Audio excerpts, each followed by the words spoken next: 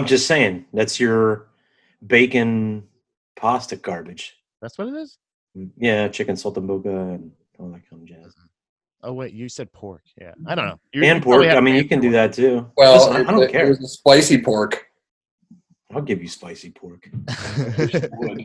I wish you'd stop talking about it and start doing it.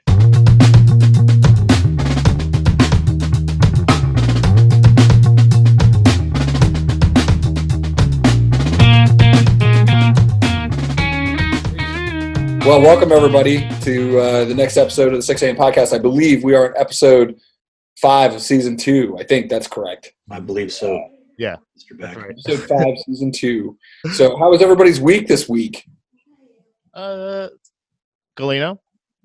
I mean, it was a classic week, man. You know, lots of work, lots of play. We got after it. Oh, Did really? you? Yeah.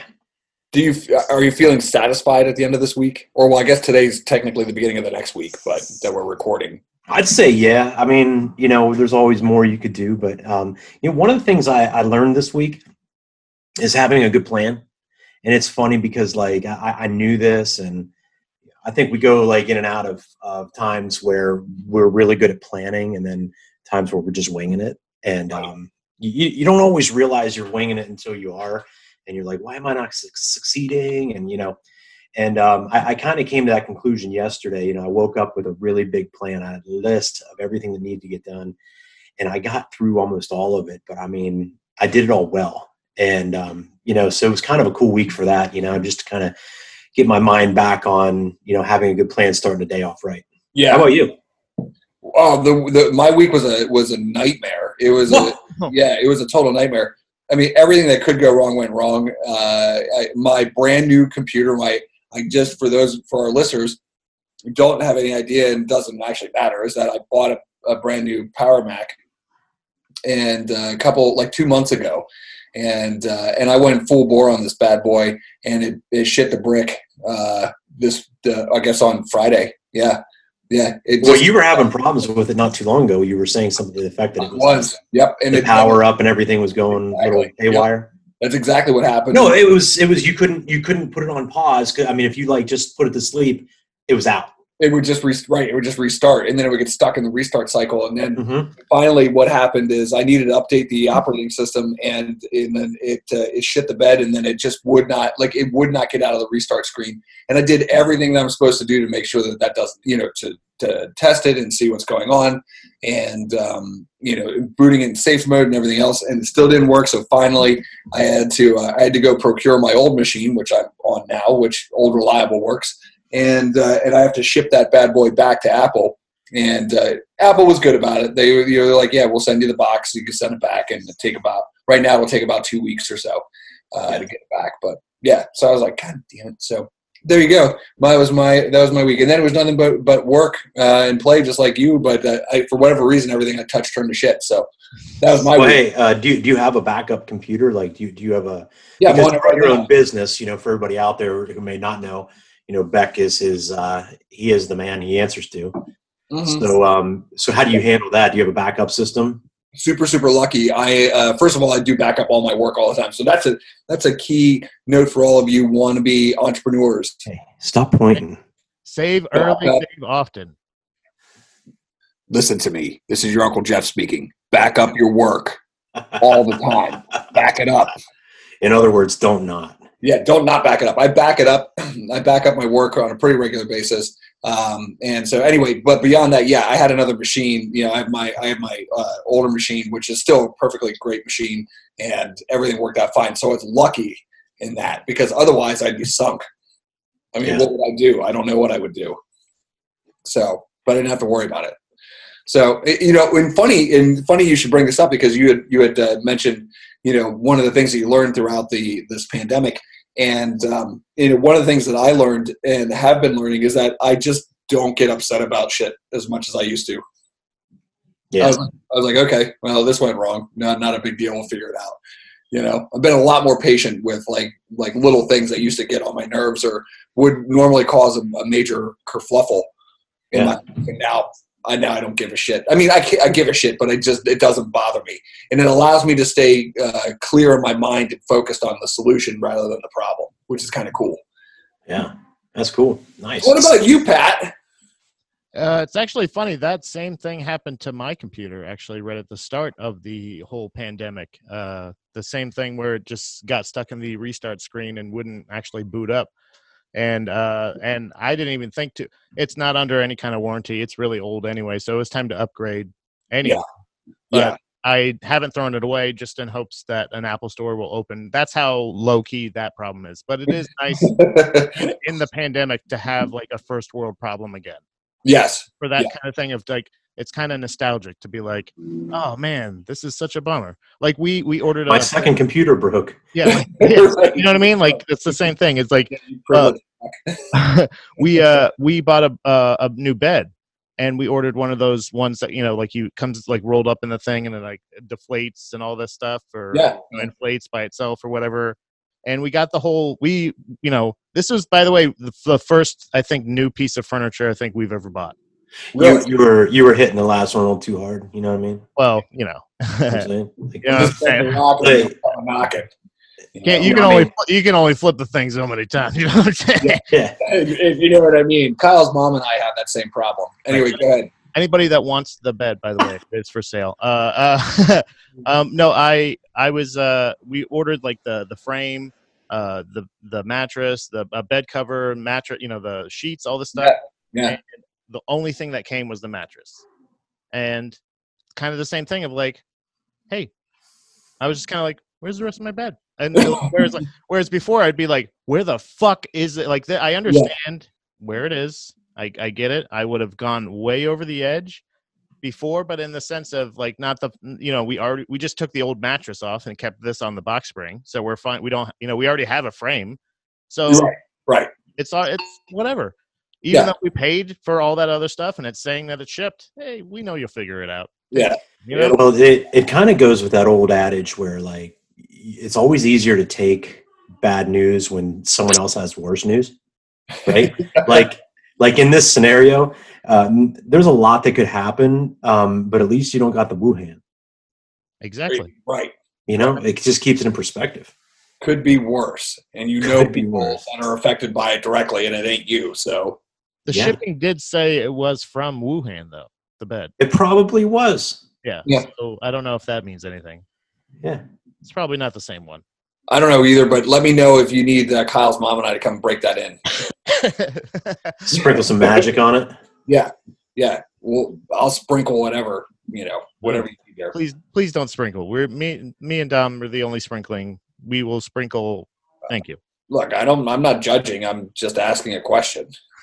What, Pat? You're like a one sprinkle only house? Like that's weird. Yeah, we're those weirdos. Okay, cool. I mean, that's fine. If you change your mind, though, let me know. Oh, I will. Actually, I drive all the way across town just to take a leak on Beck's bed. I don't have a problem with it. And in fact, he's invited. He doesn't like to go to bed unless it's wet. How about that? It's just the way that it is. It's warm to start. It's always warm to start out. Yes, and it gets cold. Yeah, but if you're like me, when you sleep, you like to sleep a little bit cooler. Oh yeah, you know what? Yeah, you flip your pillow every once in a while. Yeah, I get Kyle's mom's pillows. Sorry. Right. Well, she doesn't actually have a pillow. I make her sleep on the floor. Well, that's respectful. She's a refined lady. It's probably better for her back anyway. Probably. Yeah, that's what I usually think. Yeah. So good. Listen, we got a pretty cool topic for today, and we have some exciting stuff at the end of this podcast. Am I right, Galino? We got some feedback on a little survey that you did here on Facebook of the week, and I really appreciate everybody that participated in this. It was hilarious to read. Yeah, it was great. So we got a new segment coming up at the end. Just kind of talking about some memories. Just catching up with old friends through stories. So stay tuned for that. Yeah, and it really did like inspire this topic today. We start thinking about and part of this started because we did a podcast here 2 episodes ago the question was why jiu-jitsu. So this topic, why jiu-jitsu, I personally didn't answer it that well during the podcast. So I've been thinking a lot about it, like what is it about jiu-jitsu and so on and so forth. But one of the things that occurred to me and this was inspired by like a lot of the responses that we got from our 6 a.m. crew. So shout out to 6 a.m. Is that like when you put that post up, Galino, asking about, give us your favorite, Jeff and Jeff memory, 6 a.m. class, whatever it is. And, it made me just miss them a lot. Right. And I recognize that that my jiu-jitsu crew is the family that I choose. And that's what we want to talk about today. The family that we choose. And for those of you that don't participate in jiu-jitsu, it may be something else that you've connected with other people with. In jiu-jitsu, and for those that don't participate in jiu-jitsu, and we've talked about this before too, it's very cult-like. We just accept that it is. And it's maybe because it is so insular. It's one of those things that like you have to do it to understand it. And you have to, but once you do, everybody has this camaraderie. They have this fundamental understanding about combat sports, about being, working in a faction. Here's a weird thing. Are you ready for this one, guys? And I know everybody on this podcast that does jiu-jitsu has thought about this, and I'm just going to put it out there. Did you ever think to yourself that while you're being choked out, like with a rear naked choke or something like that, that the person behind you, they don't have to let go when you tap. They could kill you. That person just could kill you if they wanted to, and there would be nothing you can do about it. And isn't that weird? Yeah. But everybody lets go because you tap and they let go. And here's the funny thing is that this builds this really weird bond, this really weird trust. Trust, yeah. Yeah, that you just don't have with every person you run to, even the people that you're super close with or you have, a tight friendship or bond with.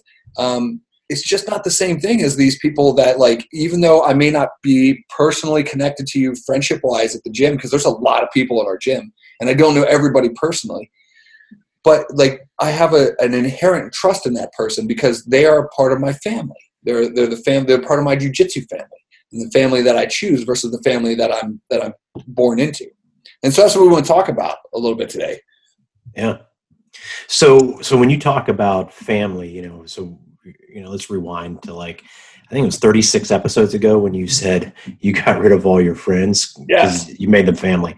That's right. And no, 37 episodes. Sorry. Correct. It's more accurate.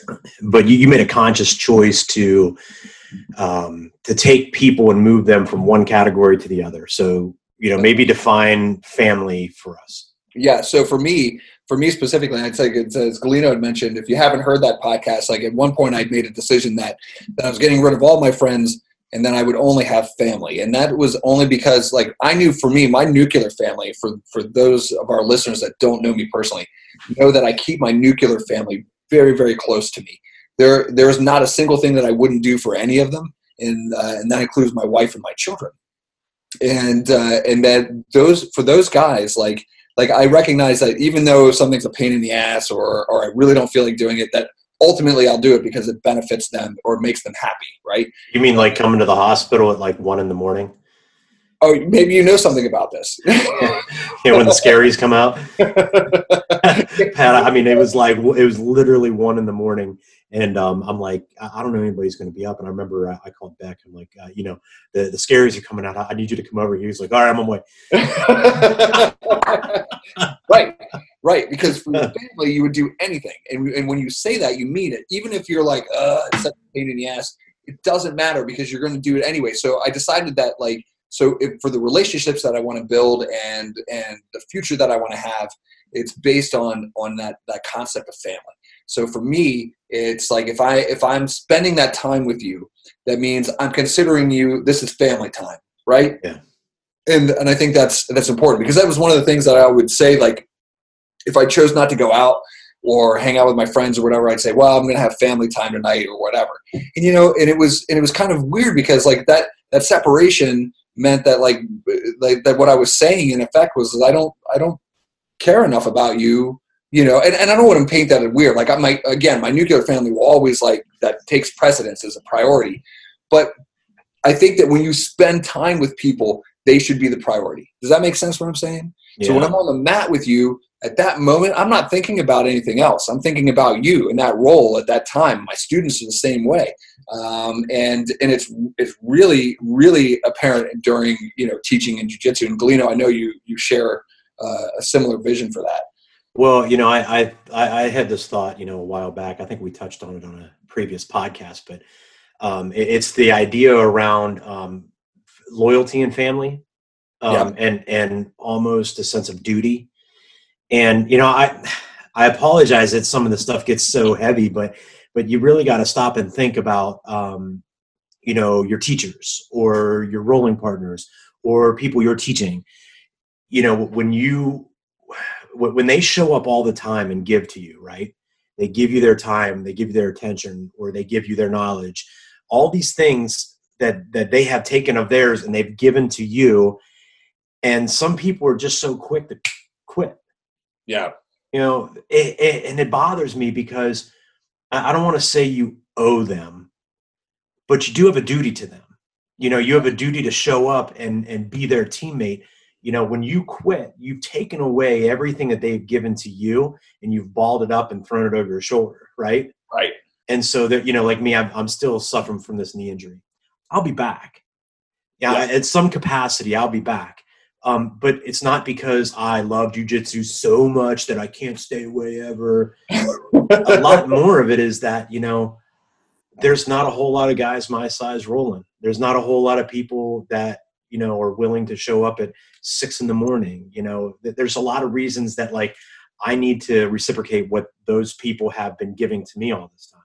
Right. And so when I think about like, will I ever go back? The answer is yes. To what capacity, I don't know, but the answer is yes. I'll be back because I don't owe you. It's my duty to you. Right. And to be fair, you'll give them 100% of whatever it is that you have, right? So. Yeah, absolutely. And, to take that one step further, you talk about the family you choose, again, that's a conscious choice. Obviously, you can walk away from the sport, from the school, whatever. We've had people leave and go to other schools. Sure. I'm not mad at you, whatever, but there is, so you guys have visited other schools, right? And you go in there and you are immediately aware that you're not part of that family. You're not part of that crew, right? You're not part of it. So if you come and you train with me and then you go across the river, like we don't have jiu-jitsu in common anymore. Like we don't. And I know we can get online and have conversations. Even this podcast will reach out to people in other schools. That's more of like, this platform carrying that. But you come into our school, we'll welcome you and all. But it's going to be a while before you become family. You choose to stay with us. You choose to dwell and stay, Well, I look at it like this. It's more like you're a distant relative, that we just haven't spent enough time with. Like you are legitimately part of the jiu-jitsu family, which we share this bizarre understanding and bond that I think more readily, more quickly. And that's one of the things I want to talk about that I find is interesting is that I find it much easier to make close personal friends with other jiu-jitsu practitioners than in any other capacity. And maybe that's because there is like a platform, like there's a base understanding of where each other's coming from, right out the gate. So we can get to like, I'll give you a perfect example is that when I was trying to hook up with Kyle's mom, it took a long time to get her to give it up, a lot of foreplay. With jiu-jitsu, I can just skip the foreplay, We get right to the choking. That's right. We just get right down to the choking. That's right. Because I think too, like, and Pat, like, jump in this. You're awful quiet over there. Is that here's something that I think is interesting is that we know like psychologically in order to form really strong bonds with individuals, you need to be vulnerable. And jiu-jitsu doesn't give you an option. You are vulnerable. Yeah, exactly. Yeah, there's no kind of, it's not like a social thing. You have either you're going to your skill or you're better at jiu-jitsu than the other person, or they are better prepared than you, or whatever. It's their day, it's your day, whatever it is. But either way, like I do feel like there is a bigger, more unified jiu-jitsu family, but you're not going to just automatically find that in every single gym. But like you may find it, and usually with the instructor. I think usually with somebody that's a little bit more older, more experienced, in my personal experience at least, all of the people there that we're training were very competitive, but at least the trainer was just like, hey, yeah, him and his wife were very nice, and if it did feel like our vibes, you know what I mean, like that kind of same, yeah, the same kind of, it was, there was very precise technique and instruction, but it was also, do you know what I mean, like there's still that feeling, but I feel like there's a base, the bare minimum social contract with everybody in jiu-jitsu. If anything, maybe not family, but at least a bare minimum social contract. I'm not going to kill you. Yeah, and I think that's true. And I think too that like the instructor or instructors play a vital role in that, because just like any other family, there is a hierarchy. You know, you have the parents, and then the children, and so on and so forth, and then their friendships and relationships and all that stuff sort of blends together. And when you go to another school for jiu-jitsu, a lot of the students look to the instructor to say whether or not this person's cool or not, right? You know, is this somebody that we want to get along with? Is this somebody that we want to spend our time with? And if the instructor's cool, then generally speaking, the students will follow suit, you know, unless you're a total dick. Yeah. Well, yeah, I totally was. I did spit on their mat. I walked across on my shoes. That was smart. Yeah, that was a really good idea. Yeah. And you looked up and go, psh. Yeah. Well, where'd you buy that black belt? So you know what I think is funny about the concept of the jiu-jitsu family, right? Especially within a gym, a small subset of the jiu-jitsu family in your gym, right? Yeah.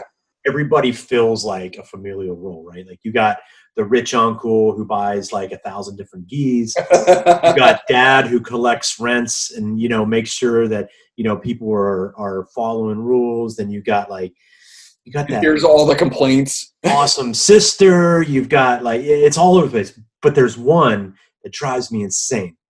Is the mean older brother who doesn't want to talk to anybody. Yeah. Leave me alone, dude. You're so stupid. Yeah. Every gym has one. What's that? When are you going to grow up, Galino? and then your father figure's like, can't you be more like your brother? Yeah. Yeah, they're over in a corner like Granby rolling and everything, like showing off all their soloing drills. You're like, I hate you. I will say there have been people that I've rolled with that definitely I feel like wanted to kill me. Like there was definitely afterwards I'm like, if this was outside, you would have finished that. Well, that's your weird cousin who likes to start fires in the backyard. Yeah. Right? He's the one who doesn't realize that everybody's here practicing and he thinks he's in a real fight. Yeah. And he's he's 18 and you're 13, but he's like, who cares? I'm gonna introduce you to weed anyway. Yeah. So let's go smoke a bowl. And you got the little brother who hasn't taken a bath in 3 weeks. Refuses to clean his clothes. Well, Pat, I wanted to say that's the funny thing is that kind of those types of interactions are a lot either the bizarre cousin that you see once a year, mm-hmm. or it's sibling rivalry, right? That you hold this sort of resentment for that person because you're like, they'll be fine. And that's the other thing I want to talk about is that we do literally abuse each other, physically, and even verbally, we like to spar, that way too. But did you ever notice that with families, sometimes you let those types of things loose because you take it for granted that they'll love you anyway. Yeah. Right. All of your warts, all the problems that you have, your idiosyncrasies, all the little things that annoy the shit out of everybody, they'll love you anyway, right. Even if if that's how you behave. Then your family's a lot like that, They put up with it, they deal with it, they make it part of their own sort of their own life. It comes back at you. At least with our students, it does. They're terrible. They don't let anything go. You flip up, man. It's a lifetime of abuse from whatever you fucked up on. Don't fuck up. Yeah, don't fuck up because you're going to pay for it forever. Well, especially if you screw up something like not letting go when somebody taps, or you do an illegal move, or whatever that is. Those things automatically tell everybody else in the gym that you don't care about your family. That's right. You would turn your back on your family as fast as you would an enemy. Yeah. And that's why those things get everybody so angry. When you screw up, some common etiquette things, you like blow a snot rocket on the mats and just walk away, like everybody's gonna be like, this guy's out. Like you don't get too many passes on stuff. That's right. That's right. It's funny that you bring that up because it's one of the things as an instructor, you're and I think that this is true for most instructors, that you're in a position where like you have a problem and you have to deal with the problem diplomatically. You need to make sure it's handled and taken care of, but you're not really like trying to blow things out of proportion or make things worse than they really are. Even though personally, we see that there's an issue, and you and I, Galeno, for instance, will talk about it in private or talk about it with the other instructors at the gym, and we can say whatever we want. But to our students, our other family, we're like, it's fine. We're going to take care of it, And it's funny that you bring that up because there are family members in everybody's family where they're just ostracized because of their behavior or the things that they do. And just because you're related by blood doesn't mean you have to love them. And those rules, man, once they're broken, everybody knows it. That guy's gone. And it's only a matter of time. Yeah, it's funny because this family is a lot like like the Bloods and the Crips or the Mafia, right? Like it's fight in, fight out, right? Blood in, blood out. Yeah. It's like you earn your way in. Here's the thing. So, a little secret behind the scene with the Jeff and Jeff class in the morning, right? Like you come in, you're immediately accepted. It's yours to lose, right? Right, exactly. Right. That's our friends and family pass. That's what we talk about, right? Yeah, but don't get it wrong. Like the entire time while you are given that like free pass in, like be part of us. We love you. Just come on in, respect the rules. You don't do that, then it's you start getting under the microscope, and right. So families are like that too, right? Like when one member of your family, your nuclear family, screws up, and everybody starts feeling the effects of that, and everybody starts making the connection. Then you get pushed out of the fold until you're ready to get it straight and come back in. That's right. But that's on your terms. But that's right. But you're given the opportunity, and that's the thing. See, this jiu-jitsu's the same way. It's like, look, we've all made mistakes. We've all made tragic mistakes during rolling. We've pushed a little too hard. We've accidentally hurt somebody. We broke the rules in some way. And your family, as always, is willing to accept that like those mistakes happen. As soon as you're willing to take responsibility for it, they'll let you back on the mat, no questions asked. Yeah. They will give you grief for it for the rest of your life, just like your regular family will. They'll never forget it, and you'll get grief for it. But they will accept you back, no problem. But you're right, and if you're not willing to accept it, and you want to blame it on somebody else, sayonara, sucker. Yeah, you're out. You're out. So, Pat, let me ask you a question. So, because you're the newest of the three of us, and you probably remember it more vividly, how long would you say it took, or what did it feel like when you came in to become part of the family? Was there a specific time you noticed that you were kind of accepted in, as opposed to, you felt like this was your spot, and now you're like if somebody else came in, you'd be like, hey, they're not part of the family? Or did you feel like I'm still not part of it? Like, how did that work for you? To be honest, I like there's some aspects of it like where I don't feel not, and this is not saying anything. There's just a lot of times like I don't feel like I'm as accepted. Like from you guys, I feel accepted. I can't tell exactly. I don't think I'm completely there yet. Do you know what I mean? Like I feel like I don't know if I've got the stamp. I feel like I have the form filled out and everything. I'm just waiting for it to get notarized. And because I feel like there's a lot of things that I'm not good at, like as far as being a friend, like going out and doing stuff like that. But as far as when I started to feel accepted, I feel like was when people started like remembering my name.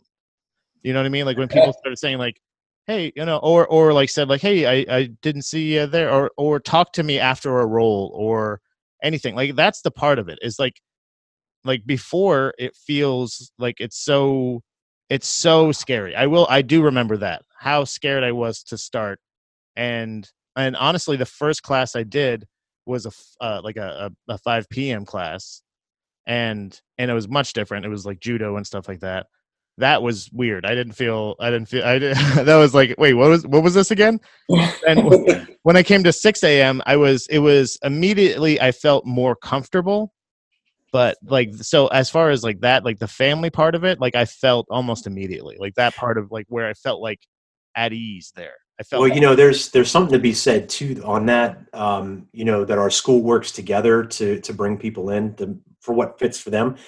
I still remember when Beck and I got the text that there was going to be a Pat coming in the morning, and so keep your eye out for him, that kind of thing. It's so I don't remember if that was Muskin or if it was you, or if Muskin came first and he brought you, or vice versa. I can't remember, but. Yeah, I think it may have been him, or it may have been both of us on the same day. I can't remember if he came to a morning class before me, but it was definitely But I remember that, and that's one of the unique things about where we go is that, there's a lot of interaction going on, inside the gym, making sure that everybody's finding their niche. So yeah, that's pretty cool. yeah. And that's the part of it. Like, I don't mean to say that, like I was saying before, like I don't feel not welcomed. I don't not feel part of the family. It's just one of those, like, as far as like I feel like I don't, like going out for coffee, doing stuff like that kind of things. Like there's things like that are like those things I don't normally do anyway, because I do a lot of my work in the morning. Yeah. Right. But it's a lot of stuff like that like, that's the stuff that we do that, like, I don't think I've ever done in any other place. Like, I've never done that at, like, a job. I've never really done that, like, where we go do stuff after the thing we just all did together. You know what I mean? Like, they're like, do you want to go hang out? Like, we just hung out. What are you talking about? Like, but I get it. Like, I think that's like a necessity, right? Like, and this is part of understanding the jiu-jitsu lifestyle, that you do jiu-jitsu so much that you end up not having any friends except for people at the gym, and you're like, well, what am I going to do tonight? You guys going out? That's the thing, is I didn't get it. What? I said, can we go talk about jiu-jitsu? I mean, we just did jiu-jitsu. Let's go out to eat and talk about jiu-jitsu. Yeah, you almost choked me out just now. Let's go get some coffee and talk about it. Well, Jeff, do you remember about like the time that you came into this gym? Or any other gym, like kind of when that switched for you? Yeah, I think it's funny because I've told this story before. Is that when I came, I had some grappling experience and some amateur mixed martial arts experience. Like I think about 6 years or so of experience. When I came to Harrisburg. And I met with Dave and Chan like on a Monday evening or whatever before class, and just got the lay of the land or whatever. And I totally got the vibe that like Dave didn't like me at all, And the funny thing is at that point in my, I think that experience and perspective, helps with these types of things. Like I'd already gotten my face punched in so many times that like I wasn't intimidated by the fact that Dave didn't like me. I was disappointed. I was like, oh well, maybe I just don't vibe with him. Chan and I got along really well. And as it turns out, by the way, I won't spoil it. Well, I guess I will spoil it. As it turns out, that wasn't the case at all. Dave and I get along really well, and I love Dave for a variety of reasons. But I just got that vibe in the beginning that he just didn't like me. And so I sort of felt like I was on my own. So when I showed up at class, and by the way, I will say this, even when I started, which was, going on 7 years ago, when I started at Harrisburg, it was not as big as it is now, but it was huge compared to any place I'd ever been. And the first person to be nice to me was Sean Raber, and I was terrified of him. Because he was a brown belt, he looked mean, he was in great shape, he's a great grappler, and he was super, super nice to me. So really and I think that was probably like my third class in or something like that. It was easily within my first week, that I was at Harrisburg.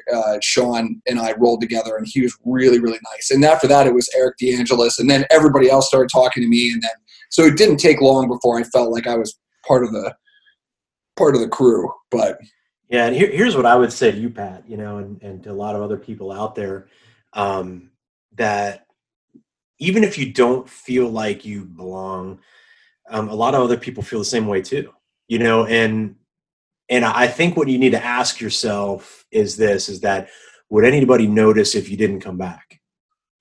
Right? Okay. Yeah.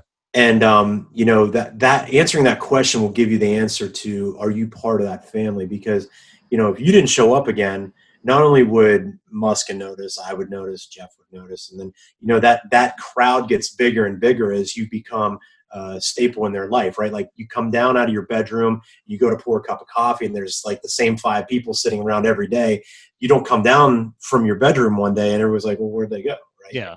So the same way it works in that family, it works in this one. If you don't show up, people are going to notice. And it's true. I'm sorry, Pat, go ahead. Well, no, that's the thing is jiu-jitsu has taught me so much and helped me overcome a lot of things. But social anxiety is the thing it's so weird that like the thing I find weirdest about jiu-jitsu is like shaking hands at the beginning. Is like that the social, like the kind of like, hey, how's it going? I'm Pat. What you do this week? Like, I start a conversation every time, and I'm like, because I don't know. It's just grapple, Pat. They know what to do. Do you know what I mean? Like, but it's awkward. Like that's the most awkward part of it. Is not the actual like, oh, I'm going to try to break your arm or wring your neck. Even if they're super strong, Matt is one of the strong. He's like a solid piece of metal to try to move. Do you know what I mean? Like Matt from class. Oh yeah. Like he's like granite. It's nuts. But like, and he could absolutely kill me.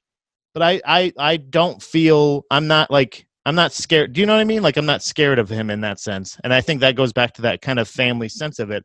I don't know his last name. I don't know a lot about him, but I feel like I know him enough. But it's still, meeting new people is the thing that I find the most awkward. Do you know? Yeah. Like well, I was going to speak to that too. And that was to Dave's credit. I give the story where I felt like Dave didn't like me. But here's the thing about jiu-jitsu that I think is true of most families, and that is, this is a crew of people that you're coming into that are legit. They're legit people. They've proven their mettle, so to speak, on the mats, and they've given what they've given.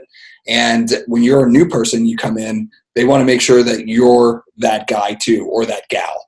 And there are plenty of folks who are not, and we've seen them. We've seen them come and go. And so they're not willing or interested in giving them your, full attention or admiration or any of that other stuff until you prove it, until you show up. Right. And they're not talking about being a great grappler or, whatever. They're just talking about you showing up. Right. So you say you're going to show up. They say, great. I'll see you on the mat. Right. And then when you show up, and then you show up again, and then you show up again. And maybe even more importantly, when they see you catching a beating and then you show up again, then you've won their affection. Right. Right. Yeah. It reminds me, what you were saying, it reminds me of a meme that I saw. They've got this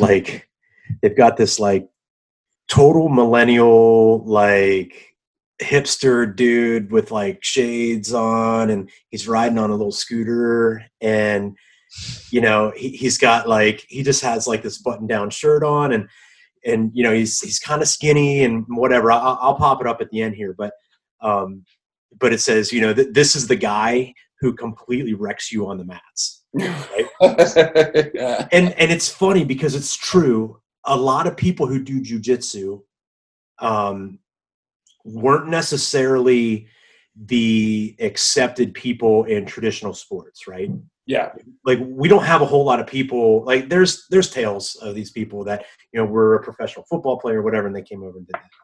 But a lot of the really good guys that you find were like these dudes that like you would kind of laugh at if they even stepped a foot onto the football field. You'd be like, yeah, I don't think so. But this guy will wreck your world on the mats. That's right. He would kill you.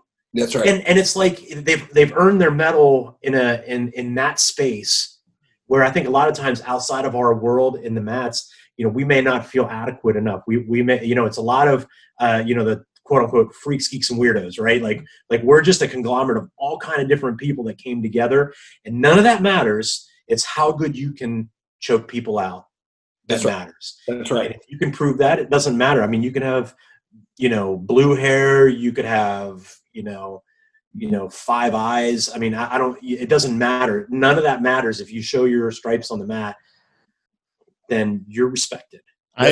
Just let it be known, if there's anybody with 5 eyes, I may pass you up on the mat. I may not. I may wait for your, just in case. Well, Pat, what about 2 penises?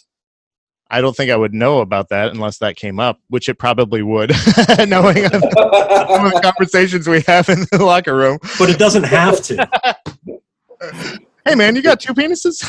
It doesn't have to come up. Would be accepted. I'm just asking. Why, yes, I do.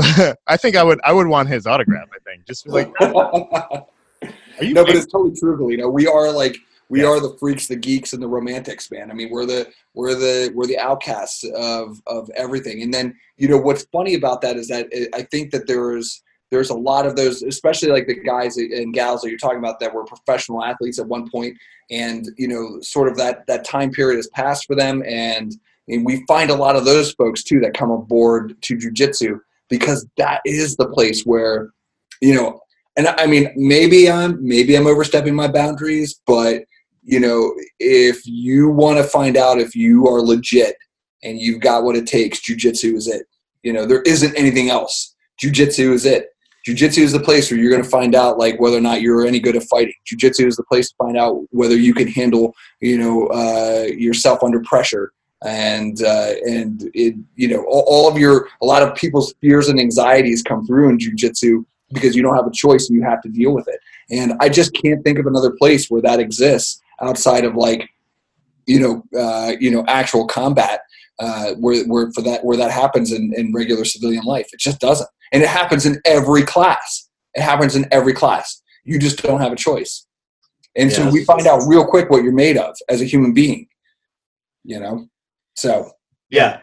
And you can be anything you want to be. You show your medal on the mats and you get respect. But unless it offends people's senses, if you smell bad, doesn't matter how good you are. It doesn't matter. Yeah, don't care. You can beat I was it. going to say the freaks, geeks, and weirdos usually don't smell too great. We're not talking about gutter punks. Oh, yeah. Well, you know, that's a lot. And that's funny, too. I have found a couple correlations, and it is the fact that there are a lot of people that you would normally see at shows growing up. Like a lot of times there's a lot of people that we similar taste in music and things like there are some crossover interests, but it's jiu-jitsu all the way. But this leads me to my thought on the whole family you choose, because what happens when the family you choose and the family you have cross paths? Sometimes it doesn't always work out great. sometimes it's sometimes I almost feel like this is a topic for another podcast. Well, it's sometimes it's like it feels like sometimes you're bringing a spouse to a work party. Do you know what I mean? Like if you bring a spouse to a jiu-jitsu event, a lot of times that's all we're going to talk about, and we're going to talk about it really excited, and everybody's going to try to convince you to do jiu-jitsu. That she learned that early on. Yeah, everybody's going to try to talk you into it.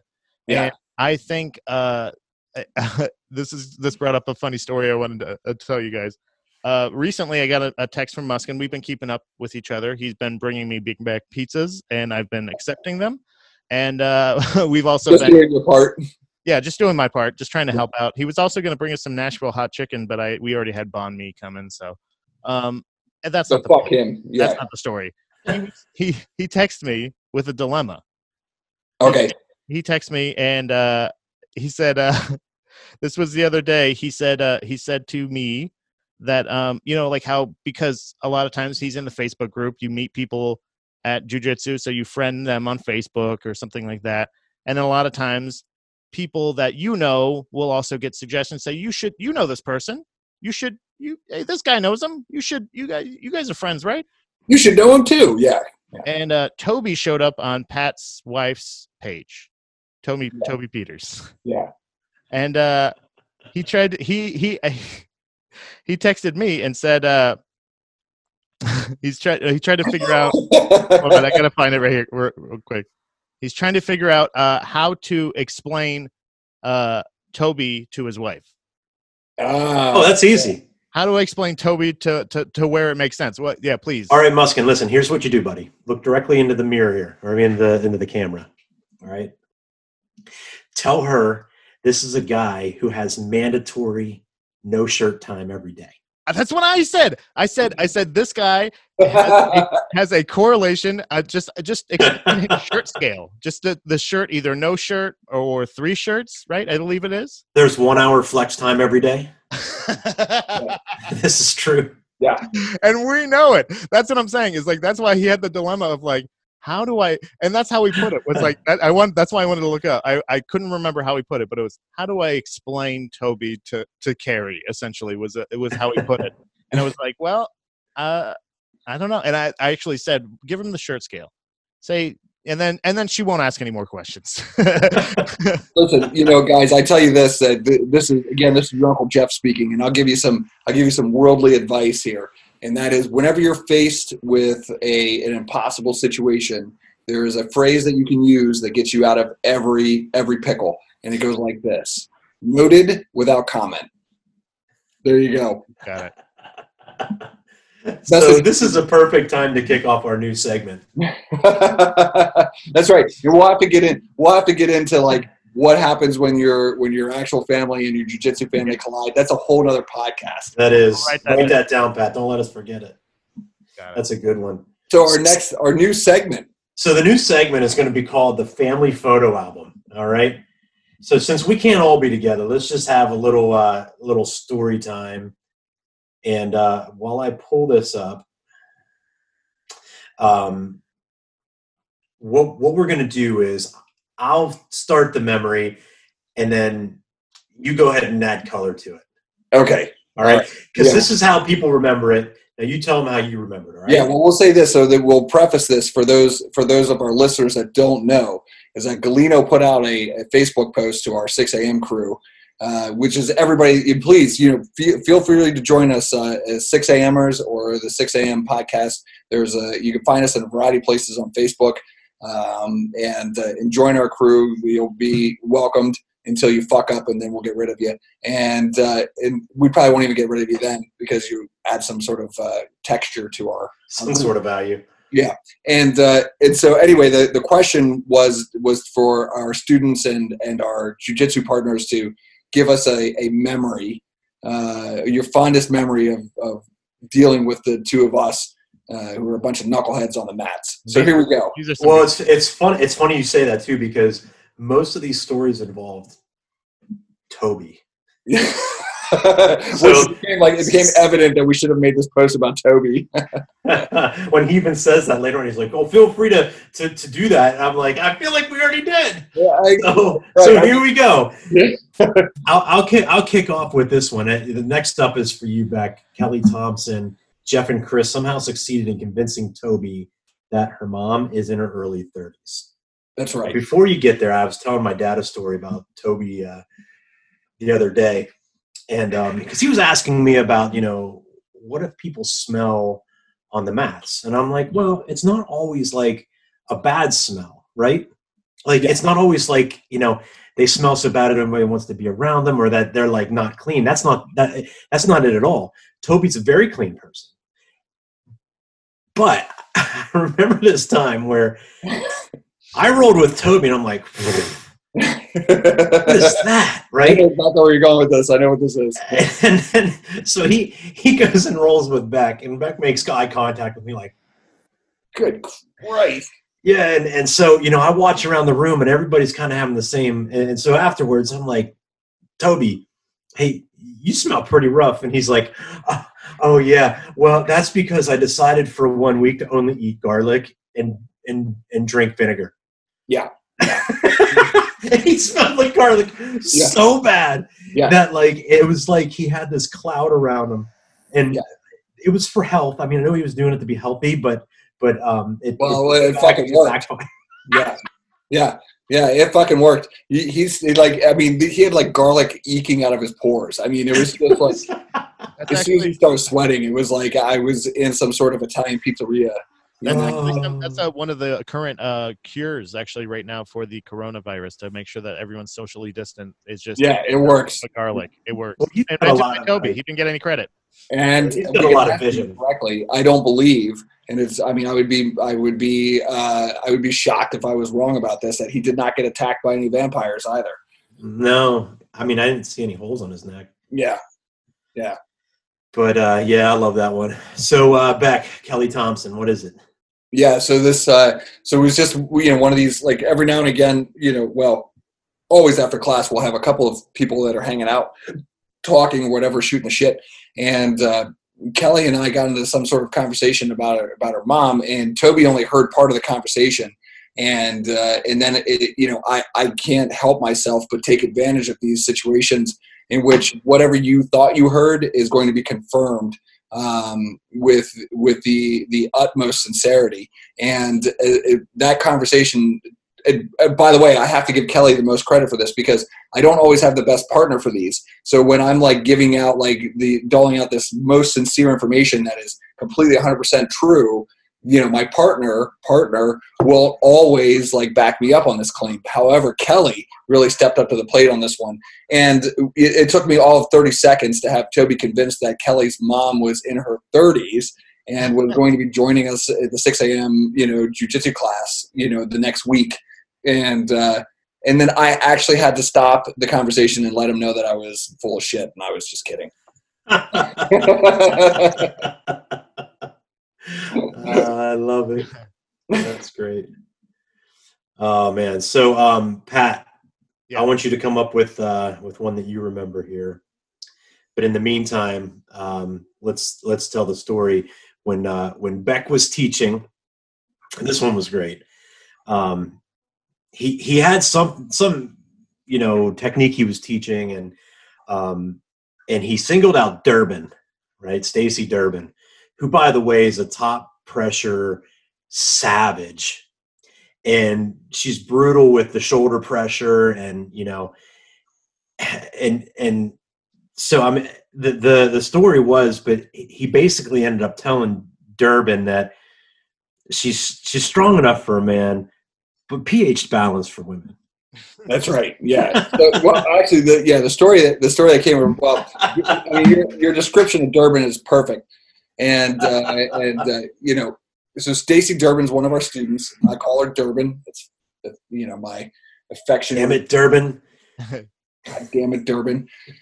So she is she's a killing machine. But anyway, she was due for a stripe on her blue belt, and it just occurred to me that she was strong enough for a man, but pH balanced for a woman, because she's always a lady, but she'll rip your arms off and beat you with them. So there you go. That's awesome. That's awesome. I think my favorite thing was when Kyle's mom, hearing about Kyle's mom at first without knowing the origin of Kyle's mom. I think that was like, I don't remember exactly, I don't remember the exact time, but I remember like you guys just were going off. And first of all, and also I didn't know everybody's name at the time too. So I was like, is Kyle here? Are they talking? Like, what is it? Like, cause it's been so cool up until this point, but like this one guy, they're like, fuck Kyle. You know what I mean? That's like one of those things of like, I was like, I'm into it. I immediately was like, yeah, fuck Kyle. Kyle. But the scary part is Kyle will wreck you. Yeah, I'm sure. So, but to be fair, Pat, yeah. No, so to be fair, everything that you heard about Kyle's mom, we did in front of Kyle when he was there anyway. Right, exactly. Yeah, you did clarify. Don't worry. Everything. That's when I realized. Okay, so this is a joke. Like, okay, so it's a joke at least. Also, like one of those things of like, so what was the actual for people that may not know, what was the actual origin? Was it just one of those things of like, is it a specific? Well, yeah. I mean, the origin was a long night of drinking, and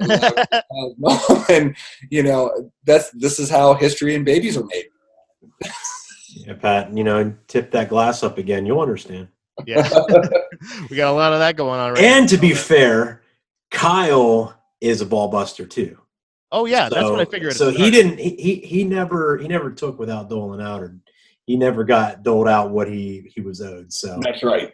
What you give is what you get, Kyle. So he always knew it was coming, and he actually was one of the greatest banters. You were talking about a brown belt in judo, purple belt in Brazilian jiu-jitsu. Like the guy was legit. So you have to understand, like it's not someone you would just like mess with because you didn't care. Like he was always part of the fun.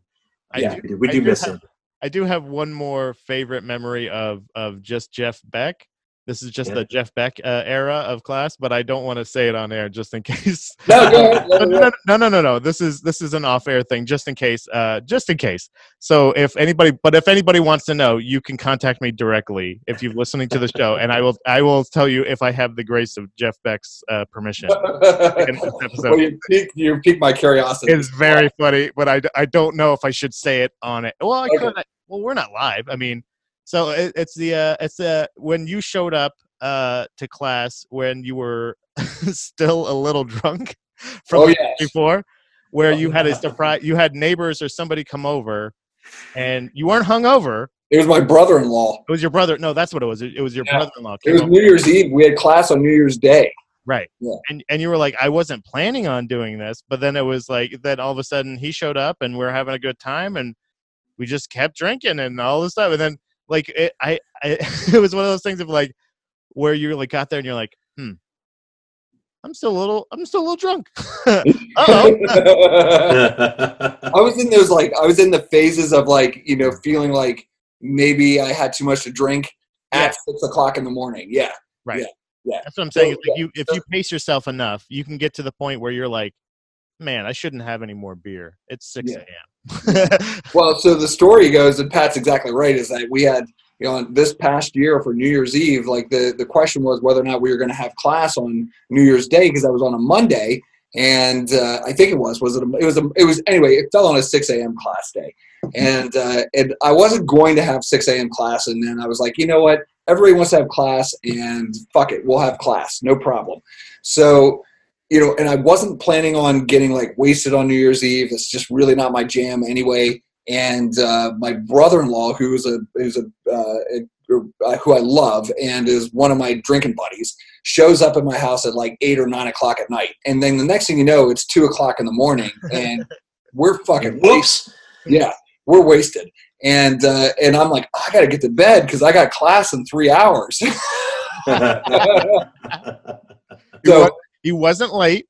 There, I love it. It was professional. Yep, you know? I was on time and I showed up, but like a couple of times through like teaching technique, I was like I gotta wait, and then re-swallower. Yeah, I was like, I just need a couple minutes, just like 30 seconds. It was like De La Hiva. It was either De La Hiva, but you were turning into De La Hiva. Well, the worst part about it was Chris, because and for those of you guys that don't know Chris has been filling in for Galeno since he's about with his knee surgery and such, and as my assistant instructor on this, and he just had absolutely zero mercy for me. So I was like, listen, you know, I think like I probably will sit out on rolling, and if, for those of you guys that know me, there's no such thing as sitting out on rolling. Like I can't not roll. So even though I say I'm going to sit out, like the next thing you know, we're rolling because I can't help it. And he just beat the shit out of me. And then everybody following that beat the shit out of me. That's what you get. He started with the bang. And I'll say you still didn't smell worse than Toby when he was eating all that garlic. Well, that's enough. So we'll sprinkle a couple more of these in as we go along. We'll bring this segment back up in the future. I'll wrap up with this one. And, you know, there's something special about Jiu-Jitsu family, right? Yeah, I was hoping you'd do this one because it's important. Go ahead. We are very conscious of our body, right? And so every year for our anniversary, we send out a cryptic little message, and usually has something to do with, and there will be cake. And so every year, you know, me or Beck or, you know, somebody, I think this year Holly picked it up, I think. Yeah. Because I couldn't get to it, but I wasn't sure I'd be home in time. I think I was on vacation coming back or something like that. Yeah. Or at work. Yeah. But at any rate, you know, I'll get like a picture of our class or, you know, our 6 a.m. logo or, you know, something to that effect. I'll get it printed on a cake and we'll bring it in. Never fails. Nobody eats any. Because everybody's always on a diet. Or they're watching their weight, or, you know, it's like some reason. Or it's 6 a.m. Yeah, we're going to have to start making it mandatory. I mean, don't get on the mats until you take a bite of cake. You gotta eat the cake. Eat it, suckers. Maybe donuts or Nope, it's gotta be cake. muffin. It's gotta be cake. Maybe? It's gotta be cake. It's gotta be whatever cake Galino gets. And here's the thing: every year I promise Brogan will show up, and he has not yet showed up. But It'll happen. maybe one of these anniversaries he'll show up. Yeah.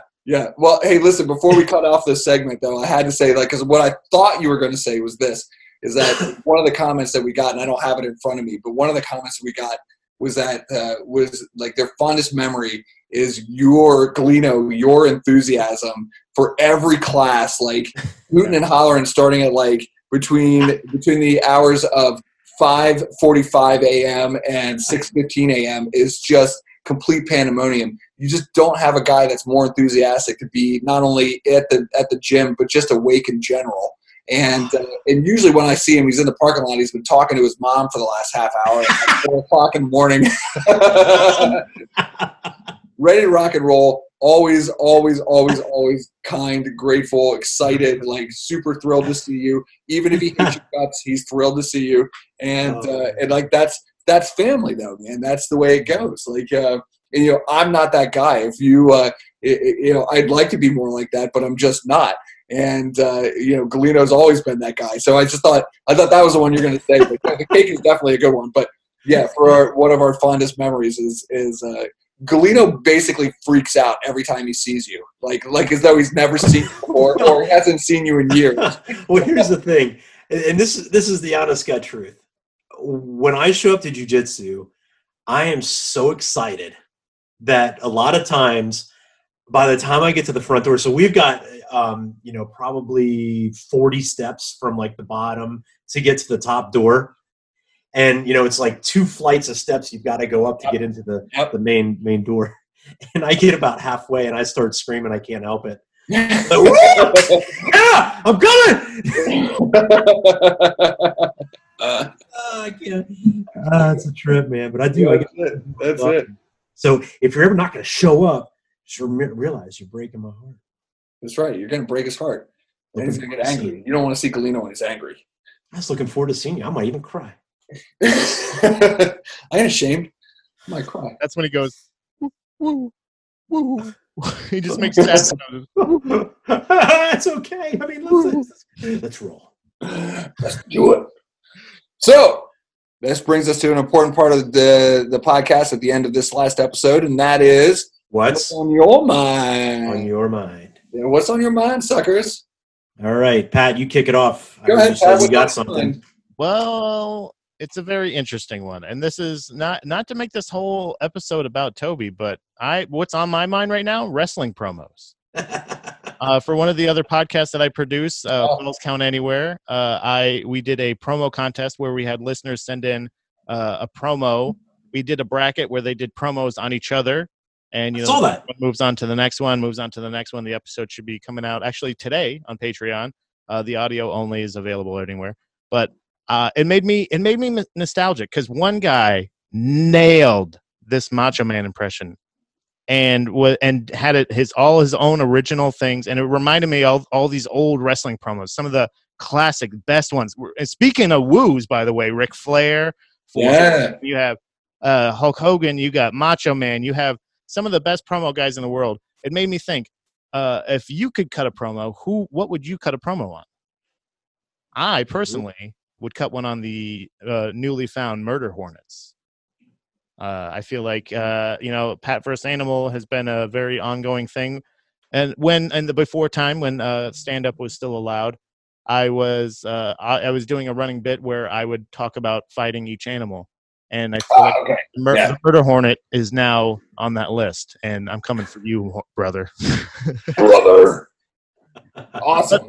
But what would you cut a promo on? I don't know about for myself. You got one, Beck? I don't. Not off the top of my head. I do have one for Toby One Kenobi. Oh, okay. Which absolutely, that should be who he is. Come in with a hood and a shroud. Yeah. And maybe even a lightsaber, man. I mean, I don't even care.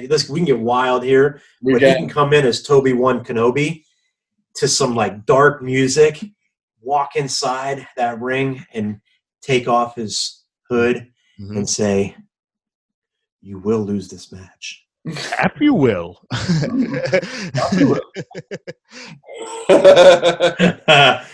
Just some Jedi mind trick. You Yeah. will lose this match. But I feel like it made me nostalgic. It made me think about all the old like superhero kind of like guys that you would watch like just beat the crap out of each other. Yeah. And then once you get older and you start mature, you start seeing real people really beat the crap out of each other, and that's even more exciting. So it just brought me back to a really cool place in my childhood of watching these guys just perform, and it still gives me goosebumps. Like when somebody does because it's funny. It was funny. It's like when you realize like how much comedy was in it and how much actual performance was in it, and production and everything. It was like they were really great performers aside from just stuntmen, superhero, right. roid heads. You know what I mean? Like, so there's an elegant if you got time during the pandemic, while it's hopefully things are starting to get back to normal for everybody, to help ease you back in, watch some Ric Flair promos. To add on to Galino's promo for Obi-Wan Kenobi, you guys remember like back in the day, like there was no shame in having like something sponsored. So I mean, like if ET liked Reese's Pieces, you ate Reese's Pieces. Like this was a promo, whether you liked it or not. Like, but they didn't have any shame in it. Now they try and like kind of sneak it in or whatever. But if Obi-Wan Kenobi was out on his promo, it would be sponsored by Wegmans Colby Jack Cheese. Because for those of you that don't know, this motherfucker at his last fight, right, which was an in-house tournament, his matches, he's over there eating a whole block of Colby Jack cheese in between matches. In fact, he was late to one of his matches because he was digesting a block of Colby Jack cheese. So I'm gonna constipate myself, brother. You're like, you want some toilet paper? He's like, no, I won't need it. Won't need it for a while, pal. Thank you very much. You will not make me poop. Yeah, you will not make me poop. All right, Beck, what's on your mind, brother? Oh, that's an easy one, man. And that is the Queen Bee, Beyonce. Okay? So let me tell you this. Listen. If you don't listen to Beyonce and say that she's got the most powerful voice that's ever been on the face of this planet, fuck you. There you go. I didn't know Jeff was part of the Bayhive. Yeah, you're part of the Bayhive. I didn't know that. So now listen, there is a little bit of history here, so maybe some of you guys know about this, maybe some of you don't. Beyonce and I used to date. It was not a big deal. It was a couple of years ago before I met my wife. It's not a big deal. Things didn't work out. She moved on with Jay-Z. I'm not bitter about it. I wish her the best and her and Jay to have a successful and happy life. But there is like a personal connection here. When I listen to her music, I get a little nostalgic. How can't you? Yeah, how couldn't you? Listen, I traded up. That's all I'm saying. I got married and I traded up. Whoa. She's a listener to this podcast. I know she is. She'll understand. Okay. It's nothing personal. We're still friends. But yeah. She knows how you feel. Huh? She knows how you feel. She knows how I feel. That's right. I don't hide behind my emotions or my feelings. I'm pretty transparent about these things. But I will say this is that when my kids really enjoy listening to Beyonce, and so does my wife, and we were doing a lot of yard work listening to Beyonce today, and I was just like, wow.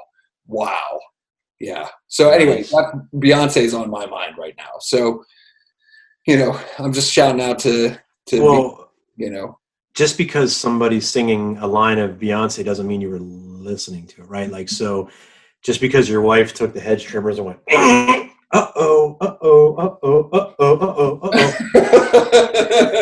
right? Like it. Right. No, that's a fair point.